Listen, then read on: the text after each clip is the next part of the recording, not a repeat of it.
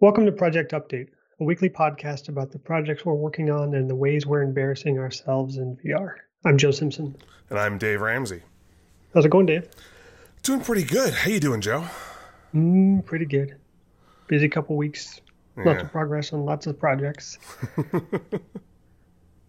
So you've got some homework to do next couple weeks, it looks like. Yeah, I had to kind of do a gear shift a little bit and set FM comparison aside for a couple of weeks and really knock out prepping for the FileMaker 19 release, which we don't know exactly when it's going to happen, but it should be relatively soonish.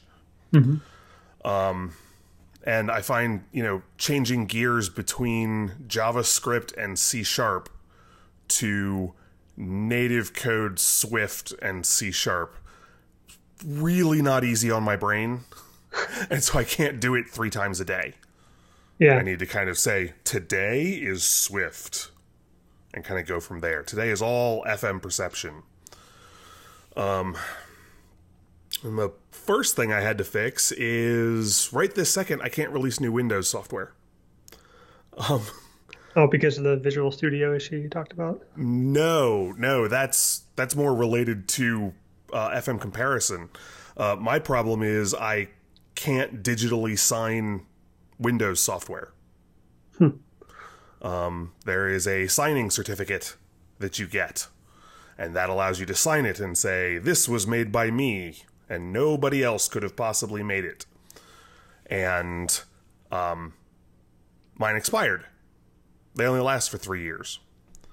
On the Apple side, it's relatively nice because Apple handles all the cert generation. And even though you get a new one basically every year, you pay your $99 and they'll give you a cert. No problem. Particularly if you're doing it as an individual. When you do the Windows stuff, outside of the Windows Store, Microsoft doesn't do the cert generation. You have to go to a third party to get it. And so I'm going to this third party. The problem is the third party that I got the cert from last time got bought by somebody else. Oh. And they're not trusting any of the previous company's validations. They're redoing them. And in the process, FM Perception was always signed as by James Ramsey. And this time I'm trying to get it fixed so that it actually has my company name in there. So by Hierarch LLC. And so now I'm trying to prove that it's a real company and this is its address and this is its phone number and I'm real. Please believe me, I'm real. I mean, if you want to have them call your office manager, you can have them call me. That would only confuse things because that would be a different phone number. True. They're trying to tie 4 or 5 different pieces of disparate data together and find independent validation that they trust that says that all of this is there and real. So I've got my filing with the state of Ohio. Well, my filing with the state of Ohio has my lawyer's address, not my address. So I can prove that it's a real company, but that doesn't prove anything about me or how they associate with me. And kind of the last step of this entire process, when they're all done and they got it all validated, they go, okay, now we're actually going to physically call you. And you have to pick up the phone and say, yes, I'm me. And all of this is real. And because once they've tied the company to the phone number and the address, then they tie that to a person who requested the cert, and then I get the cert. The awesome part is I get to do this once every 3 years. The bad news is I have to do this once every 3 years. Yeah. I'm trying to do some additional things. Like one of the things that they'll accept is a D&B number, a Dun & Bradstreet number, which I've never really bothered to get. Workflow Data Systems has one, and I think it just happened. Like, I don't think we did anything to make it happen, but it happened. Hierarch doesn't have one. So you can request one, and they'll give you one in like 2 weeks. If you want it faster than that, you can pay like $500. It's really just a scam. I've never heard of anybody wanting to use the Dun & Bradstreet data. I'm sure at some corporate level it happens where you use it to like, oh yes, this company has good credit, but No, we used them. I have one for my company. That's how I got my Apple developer account set up. It is Mhm. way easier to set up that way, um, rather than going through the process that doesn't involve that. So it's easier that way. They do send you credit offers all the time, which is kind of annoying. But we also used it a lot at one of the companies I worked where we had a lot of government contracts, and they wouldn't even talk to you if you didn't have a Dun and Bradstreet number. Like that was step one to even getting in somebody's email inbox, was having that. So yeah, they're definitely necessary for certain types of companies. I probably don't need one, but it like I said, it made setting things up with Apple 5 minutes instead of weeks of back and forth. Right. So, But I also was doing that with no deadline looming over me. right. Like I had weeks to wait for the Dun and Bradstreet number to come in the mail and stuff like that. Yeah. So they're like, hey, you can use this. Basically, it's like an international Yellow Pages thing, and you can get an account there. And I'm like, great. And I go and I try and set that up. Their submission page doesn't work. It always fails to validate the form that you filled in, and nothing I can do. I even switched to Chrome. Nope. It might be something that only works in IE, and I haven't gotten to the point of trying to do that. I went to another page that they went to. One of the things they'll accept is a letter from your accountant that verifies all of this information. So I sent an email to my accountant and said, hey, can I get this? And she's like, whoa, wait a second. Some of the things they're asking for in this letter are things that, like, we have to do an audit to verify that these things are true. And there's legal requirements for them making legal statements of opinion. So can't you just find a different certificate provider? They're all like this. This is just the process. And it doesn't help that Hierarch, for the most part, doesn't interact directly with customers. Yeah. Nobody buys the software from me. They buy the software from my publisher. They, it's just, I just need to be able to sign this stuff. I mean, in a real pinch, what might work is I may talk to Todd and see about if I can, because I think he's got one for Geist. And in a pinch, I might be able to sign the software as Geist. But that has its own legal issues there, and whether Todd would even be comfortable with that, because there's potential for problems if you start letting your digital signing certificate outside a nice walled garden. Mm-hmm. So anyway, so that was kind of the first thing that I had to at least start the process going. And that's a nice little annoying thing that once every 24 hours or so, it pops back on my radar and I get annoyed, and then I get to move that one forward and then try and shift back into the code I'm trying to do.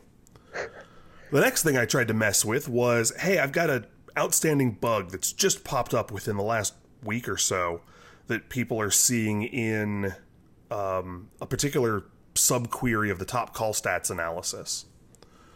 And I was like, okay, well, let me kind of use this as getting me back into FM perception mode, and I'll knock this thing out. Oh boy. For one thing, I can't figure out why it suddenly stopped working. Like, it used to work. It doesn't work now. Something somewhere along the line changed. You just described like half of my job. I'm getting bug reports from users, or crash reports, but crash reports are, they don't have all the data you need. Mm-hmm. And the biggest problem is when a crash occurs in your code, the crash report doesn't have the name of the thing that was running at the time it crashed. It just has a hexadecimal memory location in your application. And so when it's running Apple's code and it crashes, that information is actually in the operating system. So it can tell you the name of the Apple function that was running at the time, but your stuff is just these numbers. Really not helpful, particularly when you reuse the same code a lot. So there's processes for symbolication of bug reports. And every single time I have to do this, I have to dig in and figure out the command line functions for doing it. And it's a huge pain. Just obnoxious. I finally found an app that basically does it.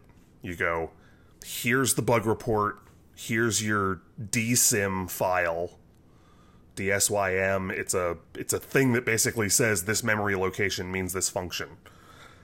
And you slam those two together and you come out and you get functions. And I'm like, yay! Problem 2. This is my least favorite kind of bug. Because the place where the crash is not where the bug is. Like, the code that's crashing is so simple, it basically can't have a problem. So all I'm doing is pulling data out of a dictionary. There's a dictionary there, check to see if this key exists. If it does, grab the result and shove it back. That's all this function does. That function is crashing. And to make it even worse, this only happens in the release version of the software, not in the debug version. The debug version runs happy as a clam, no problem. But when I build it for release, that code crashes. So, which is fun because then I really need to do the symbolication of the bug reports because I don't have a debugger running when the code crashes. So I have to be using Apple's bug reports to figure out where it's happening. Anyway, this code is a multi-threaded, take a ton of data and condense it down into some nice, reasonable chunks. And somewhere along the line in operating system updates or API updates or something, that code no longer works. And so I had to figure out how to kind of rewrite it in a cleaner way. And it was kind of like getting down to that point where in Swift, for the most part, you don't have to worry about memory management. You know, you stop using a thing and Swift takes care of it for you. It goes away. In this particular case, I had to be very careful about what part was being stored as a Swift object and what part was being stored as a Swift raw data type. Because arrays are not multi-threaded safe for writing to. So you can't edit an array. But if you have an array of dictionaries, my understanding was you could screw with the dictionary and you'd be fine. That is not the case. Or at least, it's not the case anymore. So, I ended up having to wrap the contents up in another data type. So it's like, this part is a Swift array, and that contains objects. And once you do that, those objects are editable in a multi-threaded way. I don't know, man. Seems to be working now. That's where I've got a test version out to the people who are having the issue to see if it really resolves it. So, fingers crossed. Yeah, a little bit of that. I mean, the good news is it was basically reproducible, and some of these memory kinds of things aren't. It'll be entirely dependent upon what else the machine has been doing or what else the application has been doing prior to that point, because you just get weird memory collisions. Yeah. So the other thing that I do as a general rule of thumb when getting ready to do a new major version of FM Perception is make sure that I'm running the latest APIs of everything. And that involves converting the app to Swift 5, Xcode 11, and building in Catalina. Yeah, so that's a little bit of fun. So have you been running Catalina? No, not really. I had it running. I actually still had a beta installed in a partition. Nice. And that was fun in and of itself, trying to upgrade to the full version. errored out a couple of times. Anyway, Catalina's happy. Xcode 11 is installed there. I converted the app to Swift 5. The app is notarized. The notarization process is faster than it was the last time I tested this, which is kind of cool. So it's less than 5 minutes to get back a notarized version of my app, which should make it easier for more users to install on Macs. There was a fun spot in the Swift 5 conversion. I'd remembered that one of the things they fixed in a recent Swift was that Swift strings are arrays of characters. And they'd messed with that for a while, and now it's back. And I'm like, yay! Except it's not. It kind of is. But it's very, very restricted in how you talk to those characters. If I have my string, open square brace, or square bracket, 0, close square bracket, if I tell you it's an array of characters, you think that's going to work, right? No. That doesn't work. But if you do the open square bracket, and then put in this whole long string of like how to find the index of 0, that works. You can't just send it an integer. Now the thing is, it's there. The function actually exists. It's been hidden from us. It's like one of those private APIs. So you put in this whole long thing that in the end means 0. Now as I was digging into this, I was thinking, okay, maybe this is one of those Swift security safety things where they want to make sure that if you hand it 0 on an empty string, it doesn't crash. No, it still crashes. It doesn't give you any safety whatsoever. It just is a bunch of long text that means 0. You can't just say, oh, there's 8 characters, loop through 1 or 0 through 7, and we've found each of the individual characters. That doesn't work. You have to do these weird index crawling things, which is asinine. I'm like, this is exactly what I think of when I think of Swift periodically getting up its own butt. Yeah. Like, there are spots where what they're doing totally makes sense. And there are spots where what they're doing, you have to think about it for a while. And then you go, okay, I can see what they're trying to do here. I have no earthly clue what it is they're trying to accomplish. And the end result code is completely inscrutable unless you've worked with it a lot. And working with it a lot doesn't suddenly bring respect. It just barely brings understanding. Can you tell I'm a little cranked up about this one? Yeah, a little bit. This is a horrible way to think about programming languages, but I tend to think of them as how much money they make me. And Swift hasn't made me very much money so far. And I think I've made the most money writing PHP, which is an old, boring language with lots of problems and lots of people hate it. But it's probably 65% of my income for the last 5 years. So I like it. It's great. I'm going to keep writing it. I like languages that make sense. They don't have to make sense. They just have to be documented. For me, anyway. As long as I can find the answer, because I'm not a hardcore programmer. I'm not interested in the underlying computer science stuff.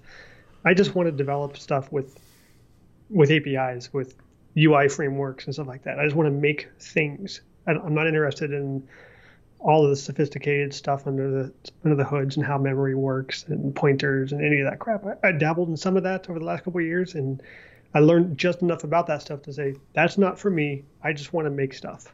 So I'm, perfectly content in Vue or A-Frame or PHP or even just writing WordPress template pages, which is like some of the sloppiest code you can imagine, but pays the bills. Yeah, I guess one of the things that I like about a good language is one where it's writable. Can you write in the language? And this particular syntax looks like the kind of thing that I'm going to have to look up every single time I want to do a string access. Every single time. Because it's not the kind of thing that I'm going to remember. It doesn't make any sense. It's like if you want the last character, what you want is like the end index or the last index before the end index. Thanks, guys. That's really helpful. Why can't I just use string.count -1? Every programmer on the planet that's done any substantive programming sees string.count or string.length -1 and goes, oh, that's the last character. Thanks. But this long mess, I don't think helps anybody. Yeah. It's not helping the compiler. It's not making the code more stable. It's just overhead. And if I have to look it up every time, I mean, my answer was, I've actually written code that I did back when you couldn't do substrings at all, or index accessing. I wrote my own subscript extensions. And rather than throw those away, I just kept them. But now you gotta have an extension to make the language look reasonable. I don't know. Yeah. Yes, Swift has made me quite a bit of money, and in general, I like it. But periodically, as part of their migration and slow evolution, I think they've made some exceptionally bad choices. Not a lot. Not all over the place, and it's not a terrible language. It's just every once in a while, all these comp sci nerds just go way off the beaten path. So while I'm doing that, I'm also commenting with Joe and trying to help him out on getting into diff display, which is cool because it's kind of what the core of the application is about. Yeah. But it's surprisingly complicated. I wouldn't say complicated. There's just a lot of permutations. It is difficult to get right. Yeah, but that's the product. Yeah. So like that's the reason that we're doing it. So I don't know. I wouldn't say it's difficult. I would say it's the point. Okay, granted. So yeah. So since the last episode, we settled on some more changes to the sidebar and kind of came up with what I think is a pretty good solution to the problem where we talked about last week about having categories in the sidebar and then kind of grouping rows. So categories, but we're calling them groups. And those group rows were still selectable, and so it wasn't really a good way to make them not selectable using the table component that we were using. And I looked at some other options, and everything that I looked at just was way too much work for really not much of a good payoff. And then on top of that, our table cell itself is also fairly complicated, like the layout inside there. So what I came up with instead was we're going to leave the grouping rows selectable or clickable and just have something there for the user, which seems obvious now. It took me a week to arrive there. Yeah, I remember when you pulled that one out, we're like, huh, yeah, that'd be really... Yeah. It would start just brainstorming all these ideas of things that we can put on this real estate that we just found that the UI was meaning we had to have anyway. Yeah. So we're going to end up with like kind of a part help documentation / reporting section in some of these groups. And we haven't really settled on exactly what lives there yet. We've got a big list of ideas. But that kind of solves most of the problems. There's still some formatting issues where we have kind of like a primary and a secondary row style in that table. And we're using the secondary one for the grouping rows. So the grouping rows are shorter. They use a smaller font. They use all caps. But the downside of that is the background color for the grouping rows looks almost identical to the default styling for the selected row. So it's kind of hard to tell which one of these is active. So I need to spend some time coming up with a new selected style. But we figured enough of it out where I can handle the implementation later. And Dave wanted me to move on to the detail cards. So we're skipping over from the sidebar. There's item list in the middle, and then the detail cards is kind of the main body of the application. So we're skipping over items for now. There's a lot of work to be done there, but it's all pretty well defined. Whereas the detail card needs a lot more thinking and back and forth, really picking Dave's brain to figure out exactly how to display this data. So that's really been the focus for the last 10 days or so. And it's going pretty well. Cleaning up those cards, I've got the layout structured with kind of a developer tab there for now, so we can view some of the underlying JSON data. I need to add some of the XML there as well, so Dave can use that for debugging. And then on the actual UI tab, the thing that will survive the development process is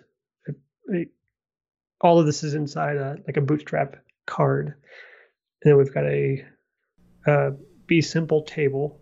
So this is the style that we couldn't use in the sidebar, but actually works really well here, because each one of these, we're technically, we have a table here, but we have so many different things to put there that it really doesn't make sense to use anything but the Be Simple table, where each individual row can be completely different. Each individual cell can be completely different. So basically, as if you were writing the table in raw HTML with no framework at all. Like, that's the level of control we have here. We can, on a line-by-line, cell-by-cell basis, we can do whatever we want. And that's going to be helpful because we've got dozens of different row types to show here. Mm-hmm. We've got kind of subcategories, ways to group things up. We've got things that Dave is calling no change. So it kind of breaks my brain, but we have something has changed, but nothing has changed. Here you go. We've got lots of those. And then we've also got changes where we need to highlight this value changed from this to this. And that's where we get into some of the diff formatting stuff. And I'm going to link in the show notes a JavaScript library called JSDiff.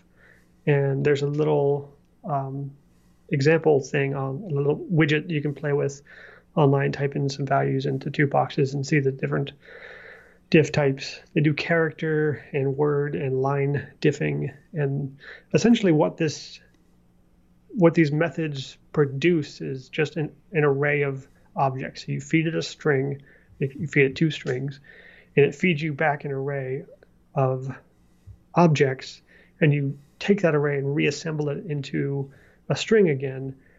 But as you're iterating over it, you check each section to say, hey, is this a removed element? If so, let me add some formatting to it. Is this a added element? Let me add some of this formatting to it. So it's actually pretty versatile. Mm-hmm. It took me a little while to figure out how to use it. Yeah. I'm pretty comfortable now. And we can do a lot with it. It seems to be fast.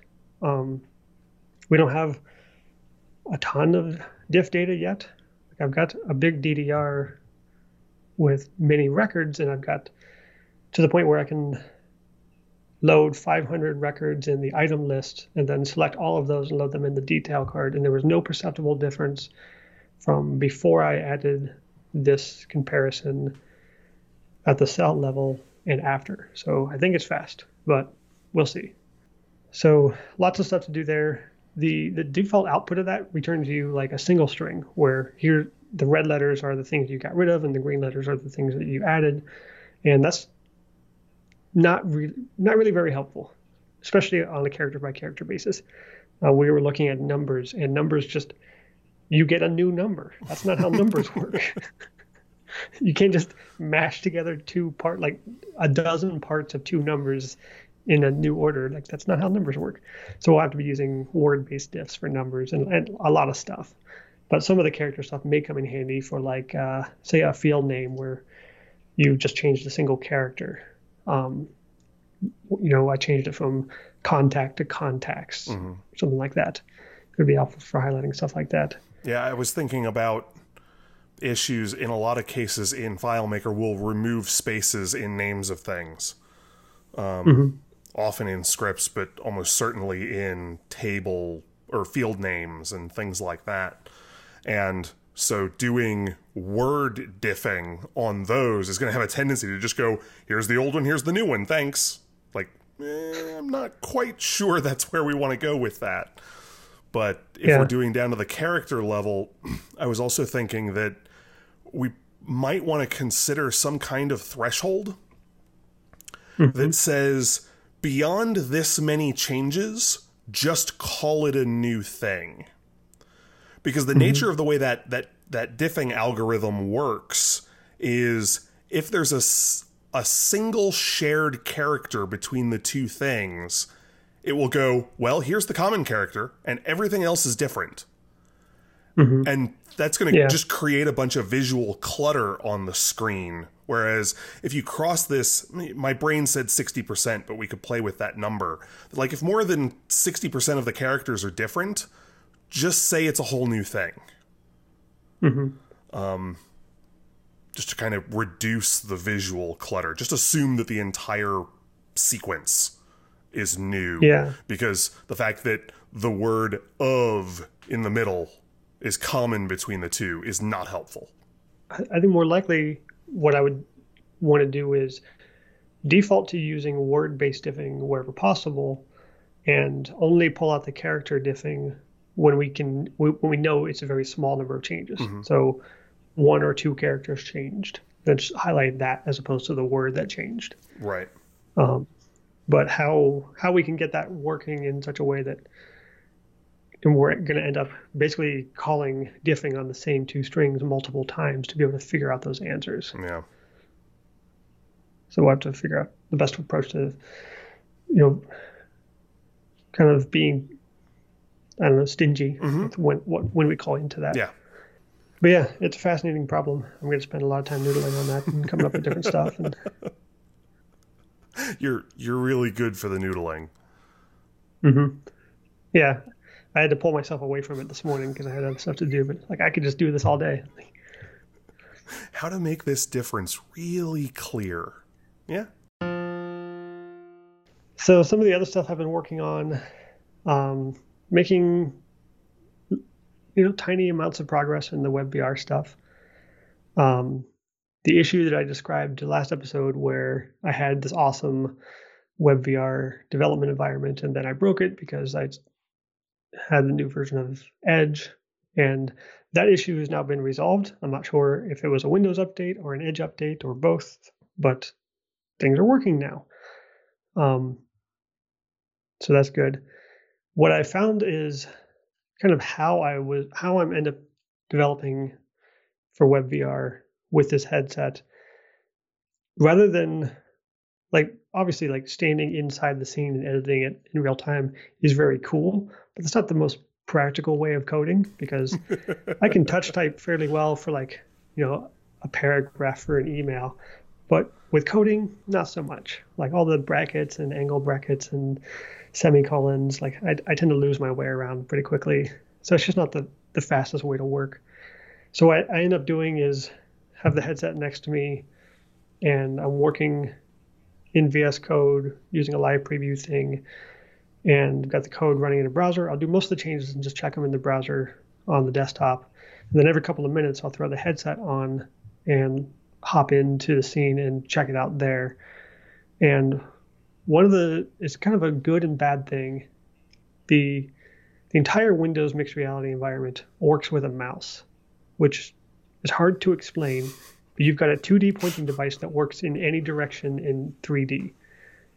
And it basically works like the mouse lands on obstacles in a raycasting form. So projecting out from where the user is, it lands on the first surface that it interacts or intersects with. So you can move it from window to window. You can move stuff around in the scene. So it's, like I said, it's really cool technically speaking, but it means I actually have to use a mouse in VR. I can't use a touch screen when I can't see the screen. And unfortunately, the Windows Mixed Reality headset doesn't have hand tracking. I can see that, within a couple of years, being very, very cool.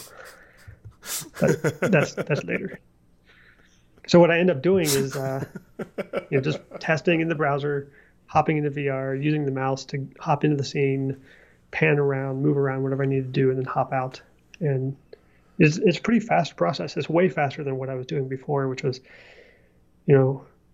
basically do all the changes in the browser, come up with what I think is a good enough change to push, compile that, FTP it up to my server, literally go to the other room where the Oculus Play Space is set up, put that headset on, hop into the browser there and check it out, and then come back. So we're down from 2 minutes every run to just a couple seconds. And how many steps are you getting while doing that? Well, now none, because I'm not doing that anymore. So I've also been running into some weird issues, as I'm working with this stuff and just uncovering bugs. One of them is something I mentioned last episode where I've got a project that's set up with Vue and A-Frame, and I've got a project that's set up with just A-Frame. So no other dependencies at all. And that's the one I'm using to kind of learn how A-Frame works and follow some tutorials. And the other one is kind of my sandbox site where I can combine some of the stuff I'm doing on Dave's projects with Vue with some of the stuff I'm doing in A-Frame. And the way that is building, I can't load 3D assets. I don't know why. I have a theory, but I don't know enough to troubleshoot it yet. But it has something to do with the way that Vue serves the content, and it seems to have maybe just certain file formats that it's looking for to include with your build. So the way that assets work in A-Frame, you can throw a folder of assets in your project. So I literally have a folder called assets, and I've got some audio files in there. I've got some 3D models, some materials, and I've tried multiple different types of 3D models. So OBJ files and GLFT, I think, is the standard for the kind of web optimized one. I forget exactly what it is. But I got some of those, and all of those work in my HTML project. They do not work in my Vue project, and they fail silently. Like there's no errors or anything. Vue just never includes them.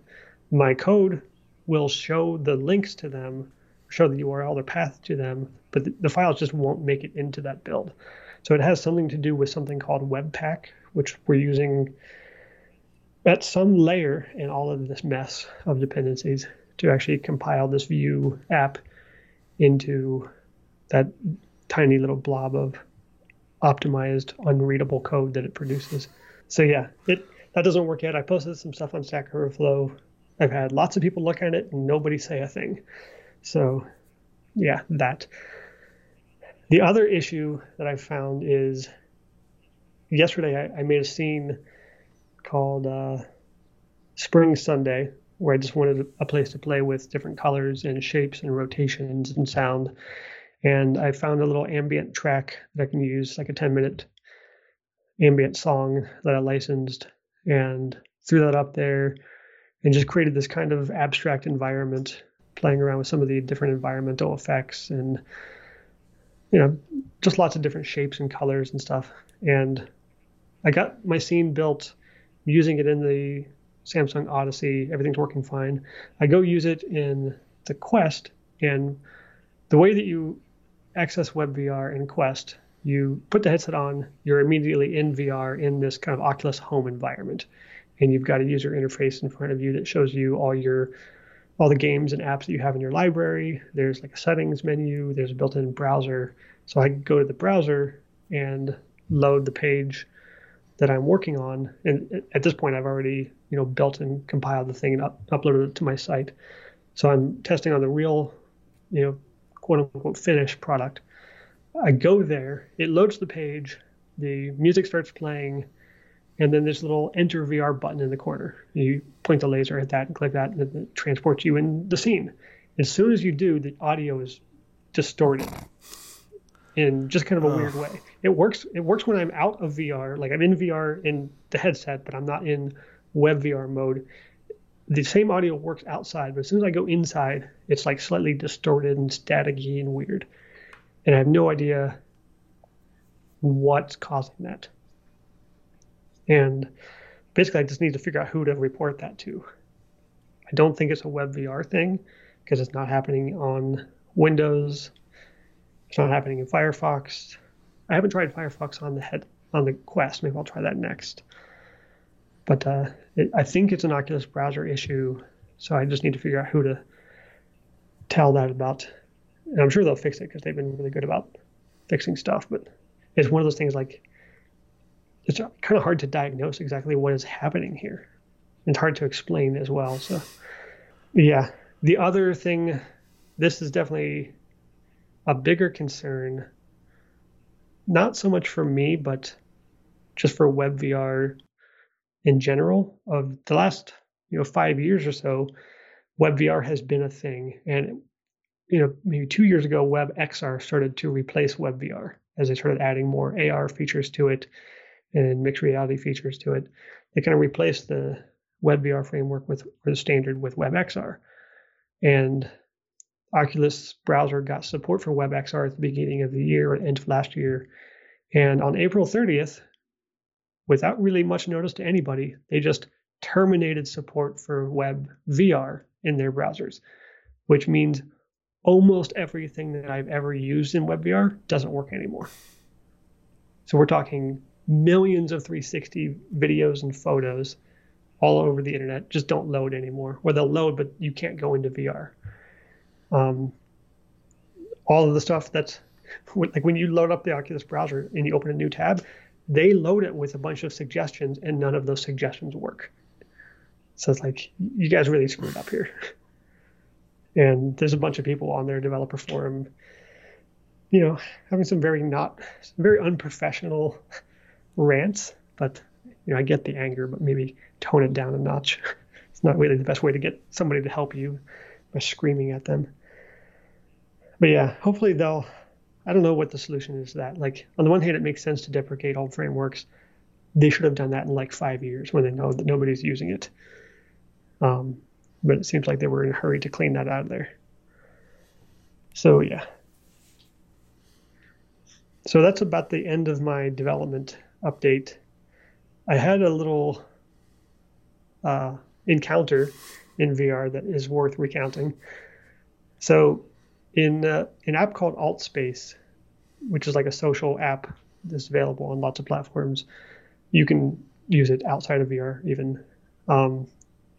They were doing some Reggie Watts concerts. So I decided, I've been to concerts before in VR. I'll go check out the Reggie Watts thing. So I went, and AltSpace it's a really cool place, but it's one of those places where everybody has very basic avatars. So the tracking of your body is basically done by the position of your headset. I don't have any full body tracking or anything. And then you've got arms, or the hands, but they're not really attached. So they're like very abstract, cartoony looking avatars. And you're essentially like, a human shaped cylinder moving around.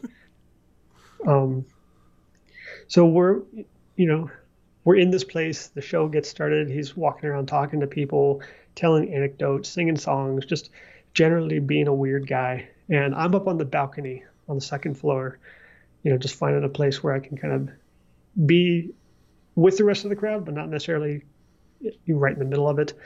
And at one point, it's 45 minutes into it. I'm 37 years old. My back hurts. I'm going to sit down. Don't think about what my avatar is shaped like. And he's right in the middle of this anecdote. I sit down and he says, "Hey, look, everybody," and points to me. He's like, "Look at that guy right there. He's sticking through the floor. That's classic." That's just classic. like literally just point and laugh at that guy.